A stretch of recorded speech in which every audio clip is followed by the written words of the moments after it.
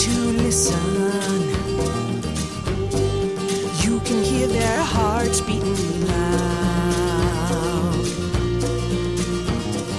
Can't keep those California Indians down. Good evening, everyone. You're listening to American Indian Airwaves County Radio. For Marcus Lopez, Fabiana Hirsch, I'm your host for the hour, Larry Smith. On tonight's show, a 1-hour exclusive special, Thanks But No Thanks, revisiting the racist holiday of Thanksgiving. You're in tune with American Indian Airwaves County Radio. You can hear when the moon shines bright, the lone fool in the black of the night. You can hear the whisper in the valley. And you know when Kamakani blows to the Bahu drum, it's the warriors who are marching down the mountain. Because history ain't no mystery to me. In our 1-hour exclusive special on Thanks But No Thanks, dismantling the racist Thanksgiving Day holiday, we revisit two conversations with two preeminent longtime Indigenous elders, scholars, and storytellers for the hour. In the first segment of tonight's show, we hear from Georgiana Sanchez from the Chumash Nation. She is an Indigenous elder, essayist, author, and former professor at California State University of Long Beach at Pavungna. And in the final segment of tonight's show, we hear from longtime Indigenous activist, author, and professor George E. Tinker from the Osage Nation. He is professor of American Indian cultures and religious traditions at Iliff School of Theology in Denver, Colorado. And now, Thanks But No Thanks, dismantling the racist Thanksgiving Day holiday. I thought that I would start out with a poem that I wrote several years ago when they were celebrating the birthday of the Statue of Liberty. And they had appropriated all kinds of monies to refurbish her and fix her up. And I, as a little girl, she intrigued me. I think to some degree with my childhood innocence, something of what she symbolized as Miss Liberty was something that I valued very highly. So she was someone very special to me. But as I got older, I began to question what she stood for. And I always start with a disclaimer when I read this poem, though, Larry, because my father raised us to know that you do not turn away anyone, animal or human, who is hungry or needs shelter. You have to be there for them. So I'm going to open with the words of Emma Lazarus, words that I believe in and that I was raised with also, with the philosophy behind the words. And it's not all, but it's just those few words by Emma Lazarus. Give me your tired, your poor, your huddled masses yearning to breathe free. The wretched refuse of your teeming shore, send these, the homeless, tempest-tossed, to me. I lift my lamp beside the golden door. Hey, Miss Liberty, how come you always got your back to me, your face turned toward the sea, asking for the poor, huddled homeless who yearn to breathe free? We know about that, too, and we don't turn away no hungry, huddled either. That Plymouth was just one place in time the history books got hold of, and Tisquantum was a real man who got kidnapped off to sea to be made slave in Malaga, escaped, came home, but his village was gone, wiped out by the white man's disease. Even so, he couldn't turn his back on the poor, hungry, huddled. Those pilgrims were real grateful, took away his real name, and now he's trotted out each Thanksgiving like some cartoon dodo. But Tisquantum was a real man. And what about the homeless, tempest-tossed? Here in our own land, we know about that too. Man, that is just one big trail of tears. Like the 5,000 Cherokees uprooted, 15,000 Creeks uprooted, 7,000 Chickasaws uprooted, the Choctaw Nation uprooted, taken to Indian Territory, Oklahoma, where the Cheyennes sickened of malaria and dreamed of the North and pine trees rustling in the wind. And what about the forced long walk of the Navajo to the concentration camp of Bosque Redondo, where the Mescalero Apaches had already been interned as prisoners of war? And altogether thousands and thousands and thousands never made it. The small ones, the old people, and nearly every baby died. But what are numbers? One dead baby is too many. Yes, Miss Liberty, we know about being homeless, tempest-tossed, and each relocation, each reservation was a killing compromise we took to survive. And as for wretched refuse, turn around and take a look at your cities with their relocatees, not our refuse, since there aren't enough survivors left to be teeming excess for refuse. And the trail of tears continues. So, hey, Miss Liberty, how come you always got your back to me, asking for the people who yearn to breathe free? I guess you never heard of Chief Joseph of the Nez Perce, or Bigfoot, whose heart is buried in a mass grave at Wounded Knee, or Pope of the Pueblos, Tecumseh, Shawnee, Red Jacket, Seneca, Manuelito, Navajo, Osceola, Seminole, Captain Jack, Modoc, Black Hawk, Second Fox, Black Kettle, Cheyenne, Redbird, Winnebago, Satank and Satanta, Kiowa, or Toi Purina, the warrior woman of the Tongva, Juana Parker and Ten Bears, Comanche, Cochise and Geronimo, Apache, Sitting Bull and Crazy Horse, Sioux. And what about Dennis Banks, Chippewa, who had to run for sanctuary to Onondaga land, or Leonard Peltier, Sioux, who dreams behind bars in Leavenworth of the eagle gliding high and free above the earth? Yes, Miss Liberty, we know about yearning to breathe free. But hey, Miss Liberty, I hear you had a birthday. With your new nose job and $66 million plus facelift, you're looking real good. They say you'll last 1,000 years.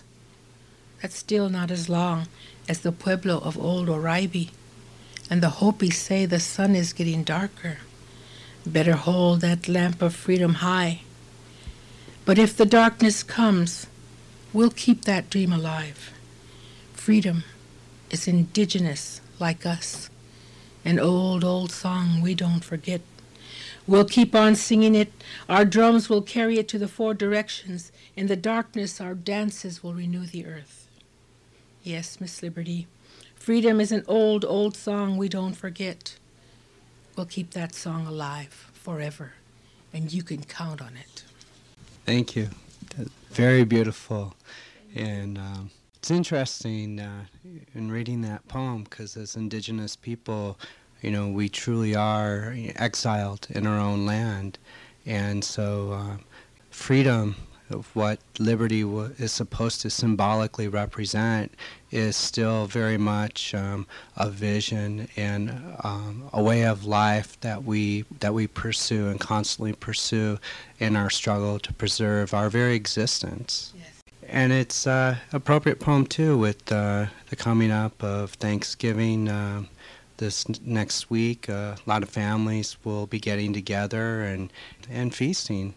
And with that, coming of the holiday of Thanksgiving is a lot of people's misperceptions of Indian people and the institutionalized version of Thanksgiving Day. So I was wondering if maybe we could just go back to the actual first Thanksgiving and what Thanksgiving actually is, and then talk about what Thanksgiving is now, how it's been institutionalized, as I always say, by the dominant society or the predominant society, and how we as Indian people have been literally colonized and embedded in the past and forgotten about. But it's interesting when we talk about Thanksgiving, in that Thanksgiving actually was practiced, or the idea of feasting, and Thanksgiving was practiced by a lot of the Algonquian people in the Northeast, and they actually celebrated the equivalent of 6 Thanksgivings.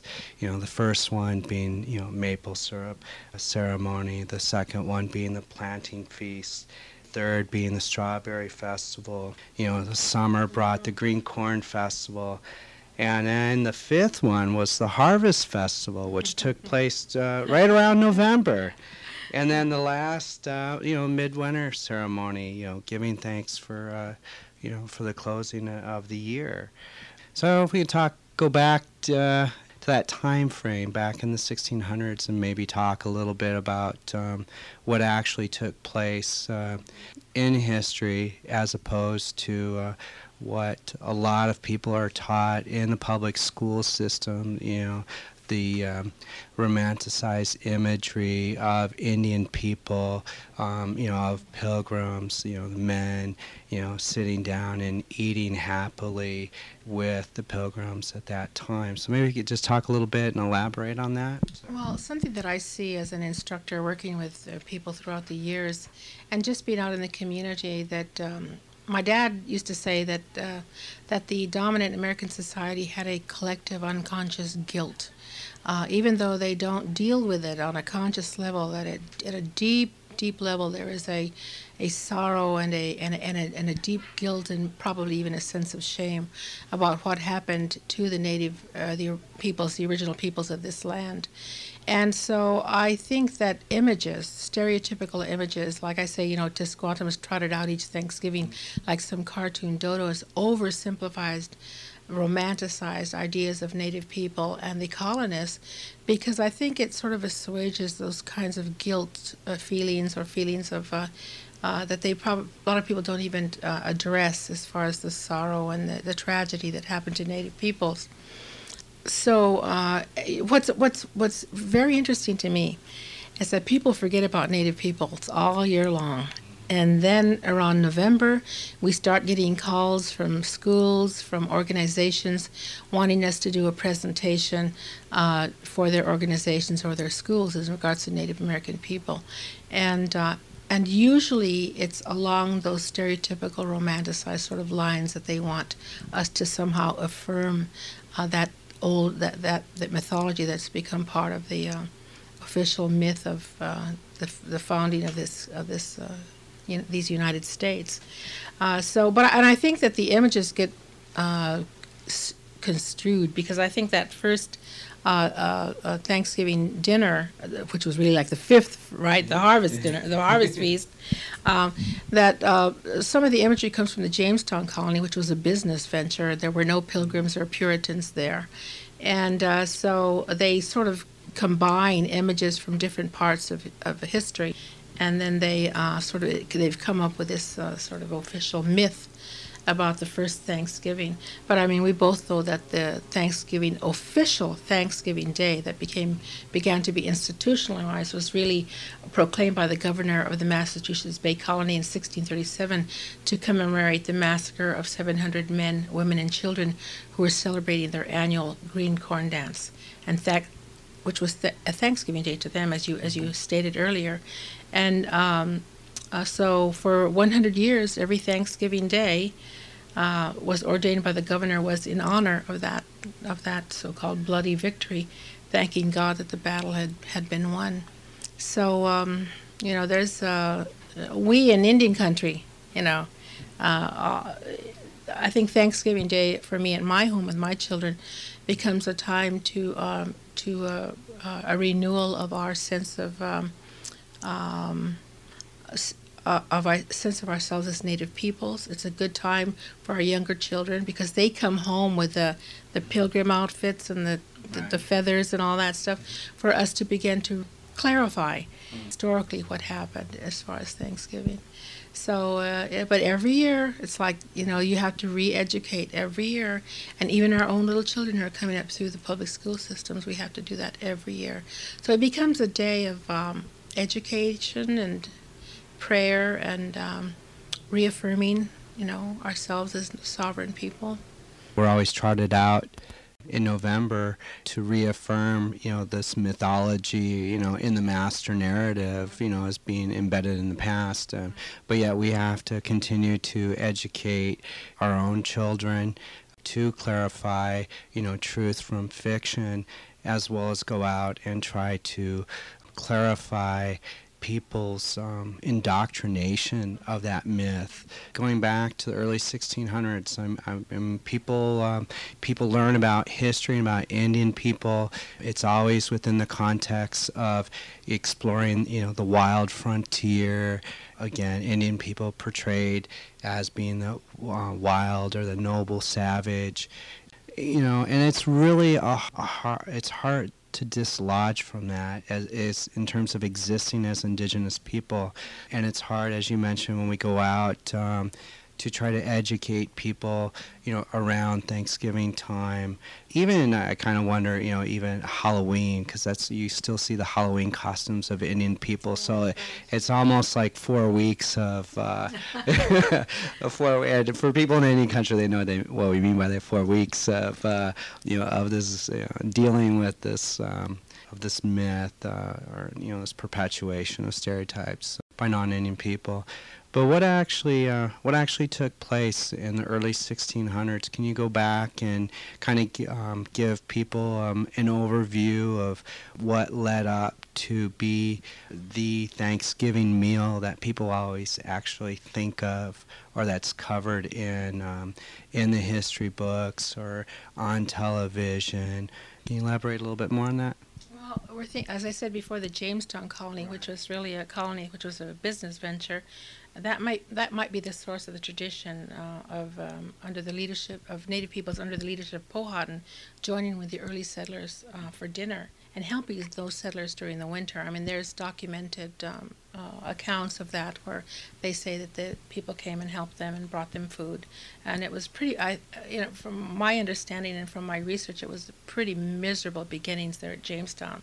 But there were no Pilgrims or Puritans at Jamestown, so so the present-day Thanksgiving as an official holiday. That stereotypical time is the present Thanksgiving Day as the official holiday probably roots in the Pequot massacre that we were talking about earlier during their Green Corn Festival. But the imagery is of Jamestown, where the people were helped, but with pilgrim images used. So you can see how it's really confusing. And by 1620, the communication barrier had already been broken between people, between English-speaking colonists and Native Americans, and there were several natives who did speak English. And Tisquantum, the people that most people know as Squanto, was one of those. And he was, as the poem states, was a group of about 20 people who were seized and who were by an English trader in 1614 and taken to Malaga in Spain to be sold. And of course, he escaped. And, I always, whether good or bad, I marvel at the great souledness, the magnanimity of the man. Because after having suffered, he could not allow others to suffer, you know what I mean? He ended up becoming, despite his hardships at the hands of the English, his ability to speak English substantially eased matters for the Pilgrims of Plymouth. So that kind of magnanimity, but you find the stories like that over and over and over throughout the interactions, with the first colonists who came here. And then the resistance began when I think our people began to see that they didn't just want that little piece of land or that little piece to sit down on at the end of the log. They just kept scooting over, wanting more land, more territory. One of the things, too, that people, that metaphysical justification for the taking over of our lands, it's like this, the myth has it that there were not very many people here when they came. And there, of course, we know that in the Americas there were millions of people, and the eastern seaboard, where this whole Thanksgiving story takes place, was one of the most populous areas. The eastern seaboard and the western seaboard, I mean, there were hundreds and hundreds of thousands of people. And so that, but people like to think that they came to this empty land that no one was using, and if they were using it, they were using it properly, right? And so therefore, they were justified and mandated by God to take this land. And I think that stories like the Thanksgiving myth that's told somehow comforts some of the descendants of those of the colonists or the dominant society. I'm not too sure what it does psychologically, but they seem to need to have that story. Yeah, one of the things you mentioned about Tisquantum, or as people know as Squanto, and I wanted to frame this in a cultural context from an indigenous perspective, was despite all of his hardships, his family, his clan, and his village being wiped out, that he still gave and he still, helped those colonists at Plymouth to tillage land, teach them how to tillage land and how to survive, is that he still gave. And that's something when we think of Thanksgiving that's brought up, that it's a time of giving to provide food for those that are less fortunate. And the truth is, it seems like, culturally as Indian people, we always gave food. Yes. Even for those that were less fortunate, our brothers or sisters or a stranger that came to the door. Right. No matter how little we had, Right. we gave Exactly. them food first Yes. before we ate. Yes. And And often gave from our want instead of our plenty. Yeah. You know what I mean? So that if there was very little to share amongst your family, you found a way and you shared with people. So as I said, that's why I think the words of Emily Lazarus that I read at the beginning of the poem was, I love them because they were the philosophy of my father. You don't turn away people, you know. Hey baby, I just got back from town, where the bribes are paid, and if they turn my offer down, they say the deal's already made. this is Larry Smith for Coyote Radio and American Indian Airwaves. I'm here with a Chumash elder and scholar, Georgiana Sanchez. And the hawks and the judges and the mob circle round. Now if I were the queen of all the world, I would go in chains just to see you free of the ropes that bind you and the role you play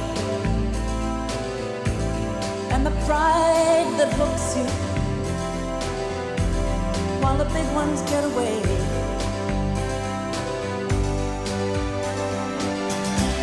Love junkies wanna change the world, it quickly stays the same, and money junkies hire all the smart ones. Power junkies run the game, one step at a time. Polarity Hill. If the bad guys don't get you, babe, then the good guys will. With angels on the tape and gangsters in the yard.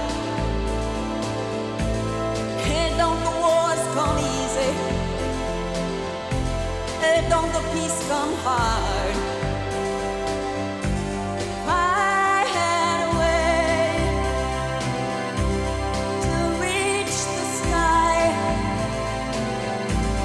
I'd grab that crescent moon, wield it like a knife, save you from the lies, from the ropes that bind you and the role you play and the game that hooks you while the big ones get away.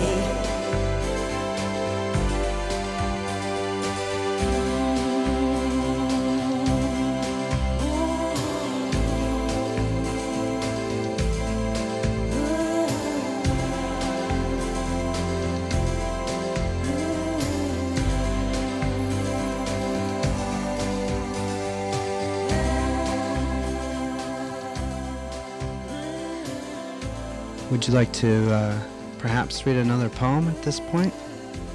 You know, so much of the education of our children, especially around this time when everybody seems to be sending them home from school with all kinds of mixed messages, it has a lot to do with our identity and affirming that identity. And as a California native, my mother is Tohono O'odham and Pima from Arizona. My father was a Chumash elder born in 1898, and just an incredible man. And because of the history of California, particularly here in Southern California, where we're from, which our territory was from, for those of people who don't know out there, from around Morro Bay. Anthropologists say down to Malibu, but we say down into the San Fernando Valley and probably beyond that. So, you know, our homeland is now some of the most expensive real estate in Southern California. But this is our homeland. And even though we are, for the most part, a disenfranchised people in our own homeland, we come with a particular history because California, as you know, had been part of Spain, had taken over, colonized by Spain, and then also then became part of Mexico. So there is this sort of Hispanic sort of flavor to a lot of the California people. Sometimes you'll even see it in our names, and sometimes they were given to us in baptism, things like that. But anyway, this poem deals with identity issues as being a California Indian, and I usually like to start it out because there's an old Spanish California waltz that my dad used to love to play, and when he was dying, we thought it would make him happy if he could hear some of these songs, but he asked us to turn them off because it made him sad. So when I read this poem, sometimes I'll play the music, but I'll just sort of hum it a little bit and then get into it. And before I start, I just wanted people to know out there that this is called People of the Dawn Horse, and the Dawn Horse was a term that people who study ancient remains and all that the earliest fossil remains of the horse called the Dawn Horse have been found here in North America. So that the imagery comes from that, People of the Dawn Horse.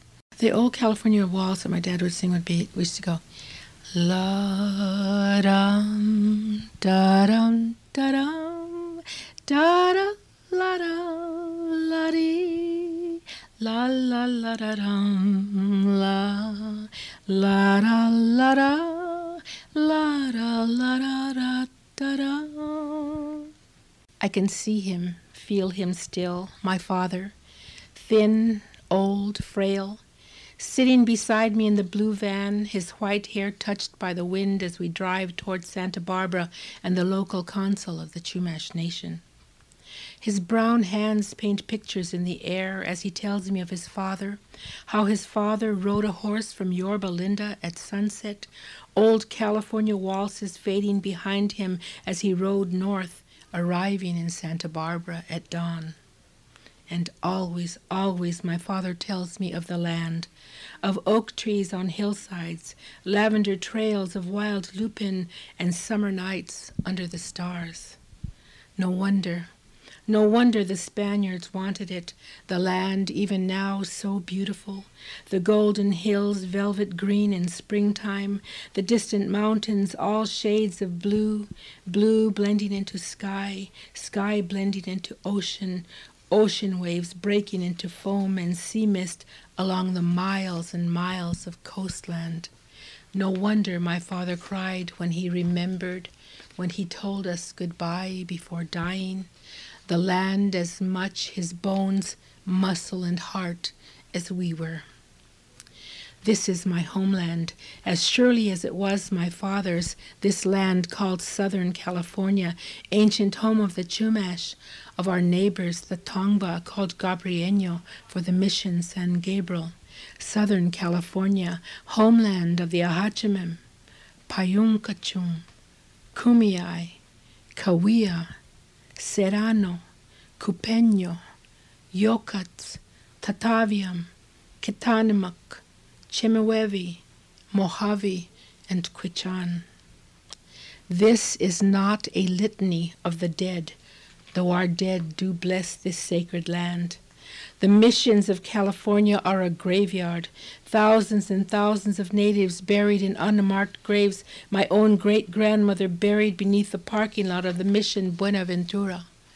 I breathe for the dead, and I wonder some would call me mestiza, mixed blood, for some distant Spaniard who took our women as surely as he took the land and tried to kill our language.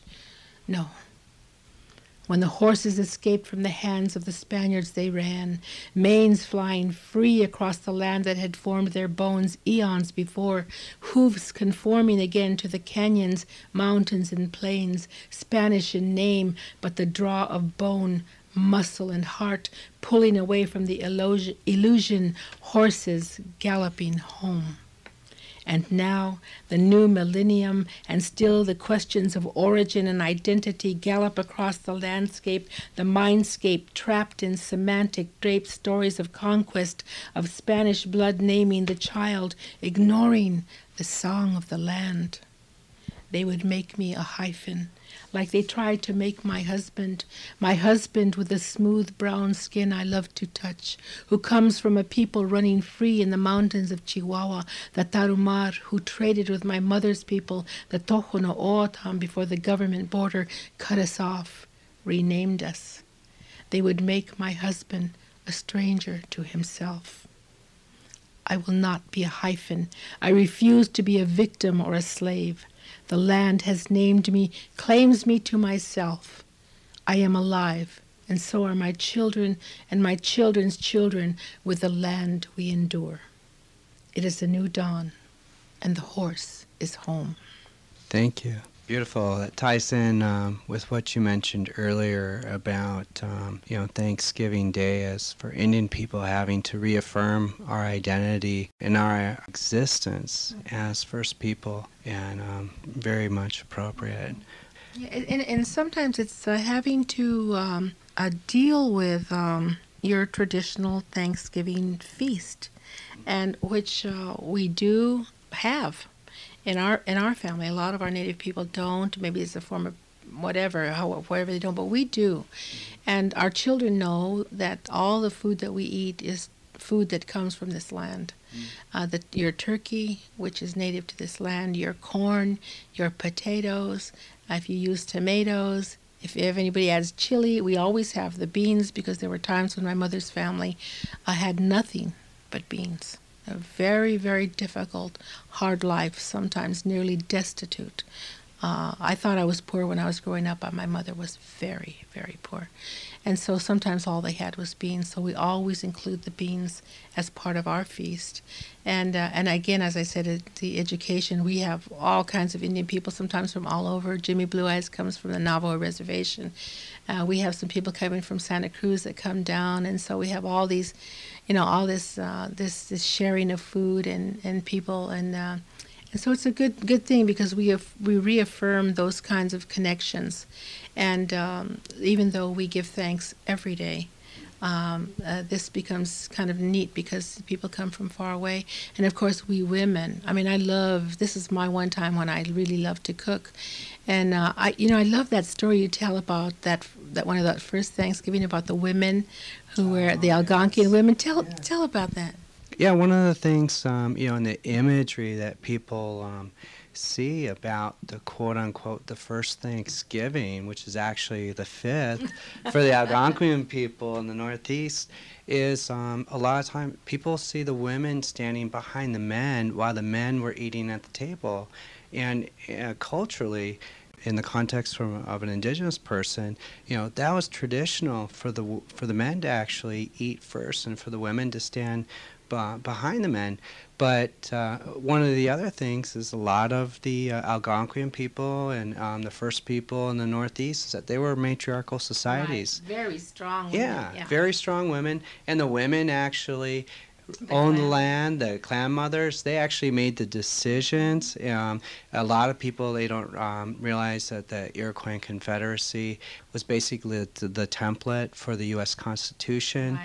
And in a lot of the meetings that took place is that even though the men spoke, it was actually the women who were telling them what to say. Telling them what to say, exactly. And if the men spoke out of place, they were removed. Yeah, they still do. They still have incredible power. Those clan mothers. There's like 50 extended families of the League of the Iroquois, and these clan mothers they choose the men. They choose. It took them a long time to choose this last Tatodaho, when Leon Shenandoah died, and so it took them a while. And I can't remember the man's name right now, but he was a man in his 50s, and the women took a long time to decide who should, because he's one of the principal chiefs. And apparently he's doing a good job, because if he wasn't, he would have been fired a long time ago by the women. That's the kind of power that they had. So, unfortunately, anthropologists or people who would be looking at old documents that would state that women stood behind the men would not know what a powerful woman-centered society these people were, because they would assume that the woman was sort of subservient and standing back behind the man. But they were matriarchal, matrilineal. Who you were, your place in their societies came through your mother. Matrilocal, so that if the man, when they became I don't know if it's a husband or wife, but when they got together to come to start their own household, the man would go to the woman's, so matrilocal in that way. So very woman-centered, and so just strong women.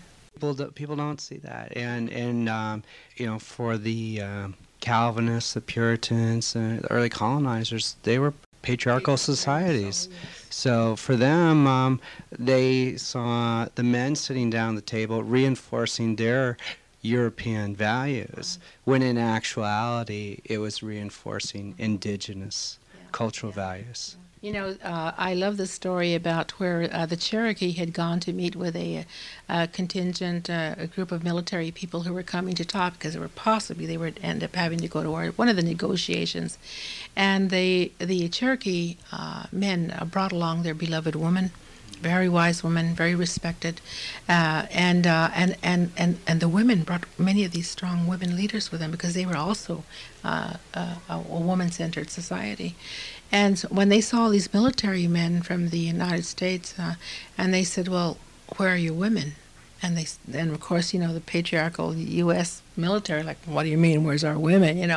Well, where are your women? I mean, how can you get together and discuss going to war, where possibly all these young men will be killed?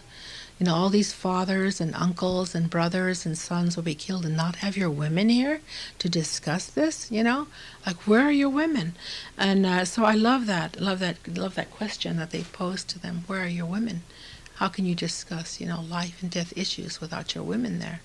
So that's, and that's pretty much how it is today, Very much like yourself. The women, an indigenous woman out there in the community, leading the community, working with the Chumash community, working with the Tongva community, working with all First Peoples, recognizing no borders. So yes, very strong women, and women do get underrated in terms of their value and their contribution, in the Indian community. And unfortunately, these images that get portrayed of Thanksgiving tend to reinforce that. And it's interesting. I think I know more women teachers and scholars out there working in the community than I do, males. Not that I'm putting the men down, but...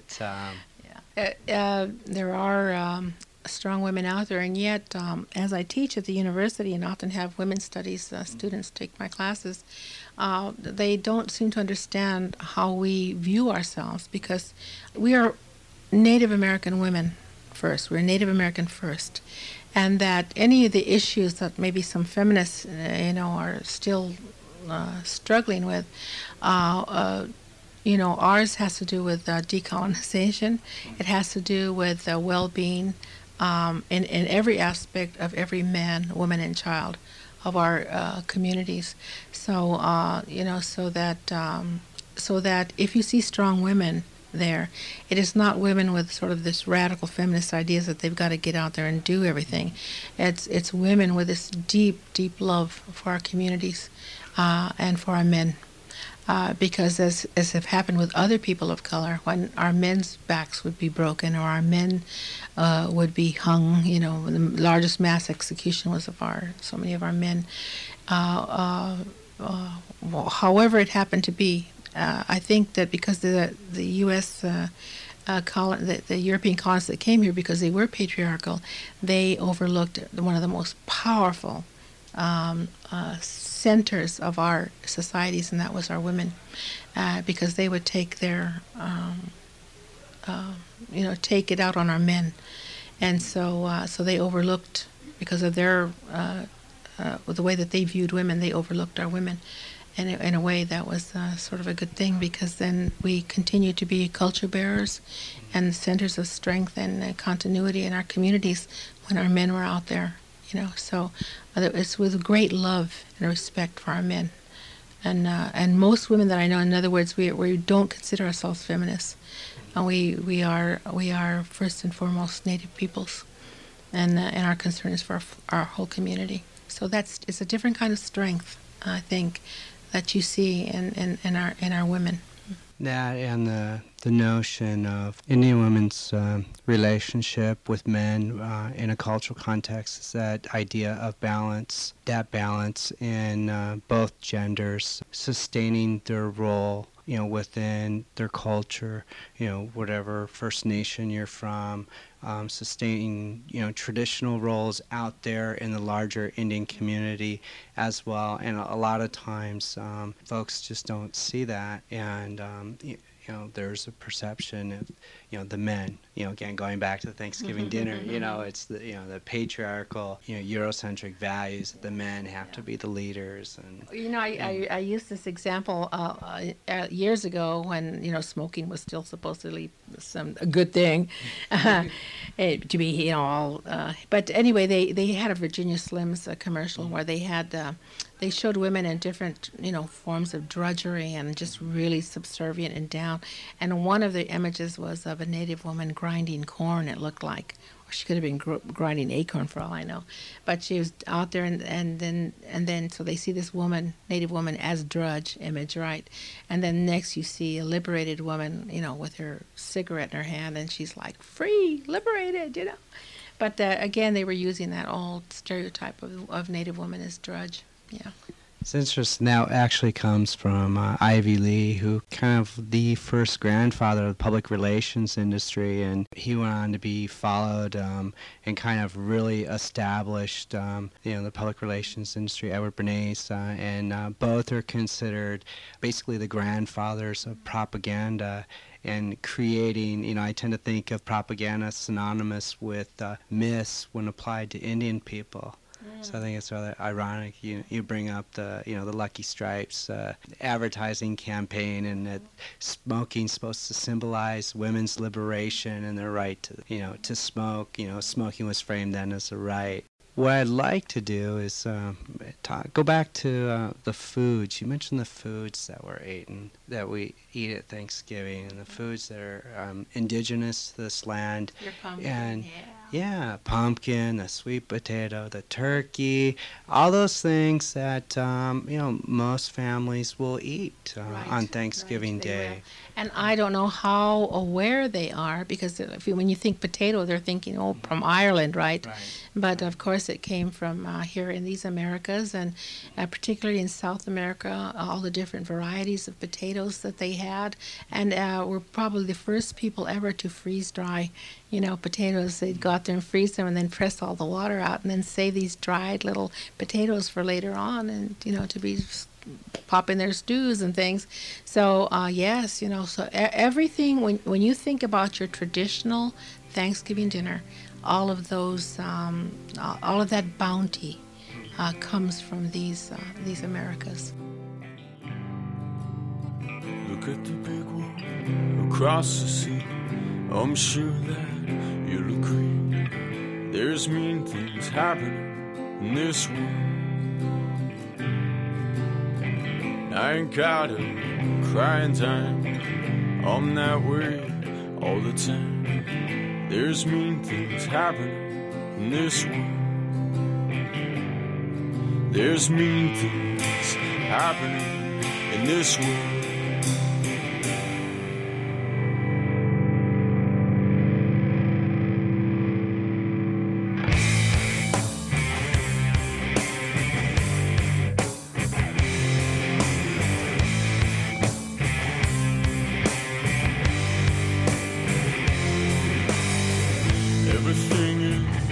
distant lands. George Tink Tinker is from the Osage Nation and is professor of American Indian cultures and religious traditions at Iliff School of Theology in Denver, Colorado. He speaks on the federally sanctioned holiday, the Thanksgiving Day holiday, as a form of state-sponsored hate speech.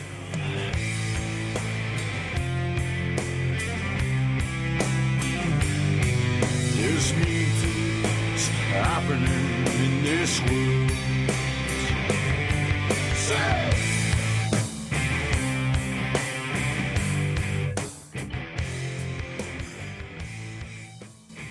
This thing that the United States calls Thanksgiving Day is the perfect holiday to celebrate white supremacy.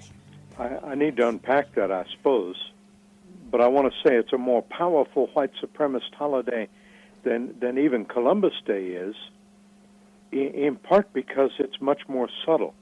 White Americans might say, well, Columbus Day, of course, we can see why Indians think that that's a celebration of genocide and an elevation of white supremacy. But they think of Thanksgiving Day as kind of an innocent, innocuous holiday just to eat turkey and express some sentiments of Thanksgiving. I want to say that it's a perfect holiday for reinforcing the myth of American innocence, what psychologist Rollo May called nearly 40 years ago America's pseudo-innocence. In that sense, it's a perfect holiday for concealing America's history of violence from itself. Now, by white supremacy, I don't mean the skinhead bigotry attitude of supremacy. What I mean is the everyday sort of white privileging that all white Americans enjoy all the time. It just gets institutionalized in holidays like Thanksgiving. And I suspect that in this holiday that permits and even enhances white Americans' sense of denial, it shows up that way even in the comic strips. Thanksgiving has become a celebration of white generosity and white giving to their family and friends, instead of the original Thanksgiving, which was a celebration of Indian generosity and the survival of white immigrants through their first winter in North America. And if you look at comic strips, look at them on Thursday. There should be plenty of them in the newspapers. The comic strips put it just the other way. They reverse it. In the comic strips, whatever the punchline is, the Pilgrims are always feeding the Indians. So I guess when you ask me what's my immediate thought when I think of Thanksgiving, my response is to all my students, to my colleagues where I teach, Thursday's going to be a work day for me. I'll be at my desk. Tink, when you think of this Indian generosity and white survival, what you put it at, versus the myth and institutional racism and this whole notion of white generosity and white giving, how did it get that way? Well, from the very beginning, Europeans saw themselves as superior to indigenous people on this continent. Even though the Pawtuckets helped the Pilgrims of Plymouth survive, the Pilgrims of Plymouth were sure that they were superior to the Indians and that the Indians were mere primitive savages. In the course of establishing their beachhead in the Americas, whether it was at Roanoke in Virginia, at Plymouth or in Boston, Americans, the Europeans from the very beginning used violence as their principal means for adjudicating land ownership.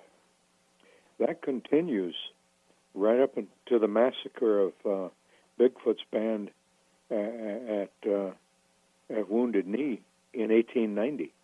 But white folks are Christians. As Christians, they have a need to see themselves in some kind of relationship with their deity that absolves them of sin, gives them forgiveness of sins, it's hard to celebrate the forgiveness of sins when you're living with the weight of all this violence that has been perpetrated in by themselves in the conquest of the continent.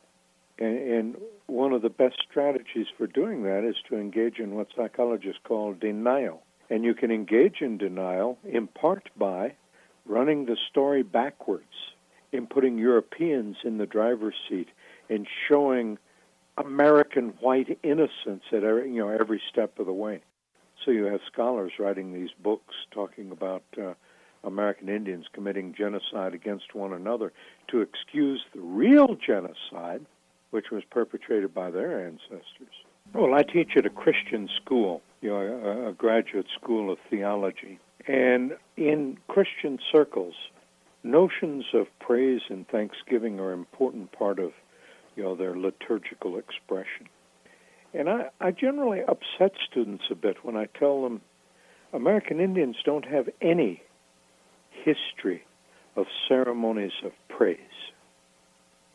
We didn't have a relationship with a deity that seemed to expect us to respond with praise. We don't have an understanding of the sacred other as in need of human praise. Yet, every American Indian people I've ever looked at or spent time with in this hemisphere, North or South America, Central America, all have ceremonies of thanksgiving. It's a critical part of our own self-identity to be walking this earth in a posture of gratitude every day. Philip Deere used to talk about that, the Muskogee medicine man who was a spiritual advisor to American Indian movement back in the 70s and 80s. Indian people walking through their village in the middle of the day and seeing their shadow on the ground and being reminded by seeing their shadow to turn around and give thanks to the Creator for life itself. Every tribe has a particular ceremony during the year that might be called a ceremony of saying thank you. For Osages, my tribe, that ceremony came right after the spring equinox at the beginning of the planting season. There were celebrations also, as you said, at harvest time, because you can't take the life of a plant, take its fruit. You can't pick the corn without being in a relationship with the life represented by corn. So there have to be ceremonies and ceremonies of thanksgiving in order to maintain that relationship with the source of human sustenance that's represented by corn. Every time there's a buffalo hunt or a hunt of any kind, Osages had a ceremony that concluded the hunt that gave, said thank you back to the buffalo for the lives that they sacrificed in order to keep Osages alive. The moment of silence is over.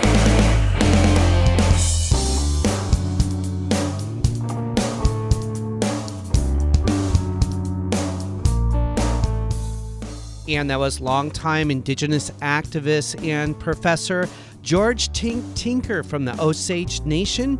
He is professor of American Indian cultures and religious traditions at Iliff School of Theology in Denver, Colorado. He spoke on the federal Thanksgiving Day holiday as a form of state-sponsored hate speech. And that concludes our 1-hour special here on American Indian Airwaves County Radio on Thanks But No Thanks, dismantling the racist mythology of the Thanksgiving Day holiday. A special thank you to our guests for the hour, Georgiana Sanchez from the Chumash Nation and George Tinker from the Osage Nation. A special thank you to our musical guest, Aragon Starr, Koopa Aina, Buffy St. Marie, and the band Blackfire.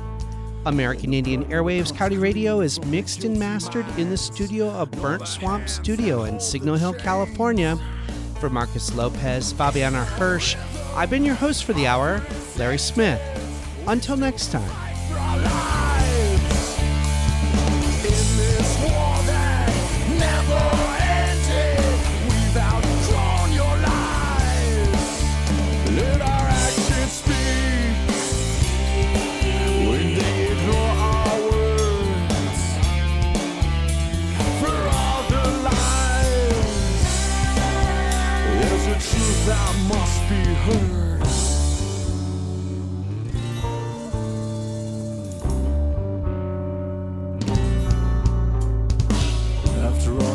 lies and the empty promises.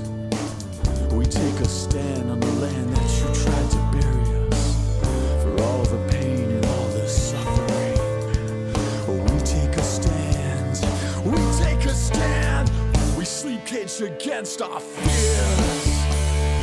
Try not to become what we've endured. Wearing our souls on a thread. The moment of silence is over. God paves the history of the American dream. From the long walk, the trail of tears to wounded knee. No compromise, no compliance. A rhythm of resistance they could never silence. Let our actions speak. When they ignore our words. For all the lies. There's a truth. That's the truth. Yeah. Let our actions speak. When they ignore our words. For all the lies. There's a truth that must be heard. It must be heard. It must be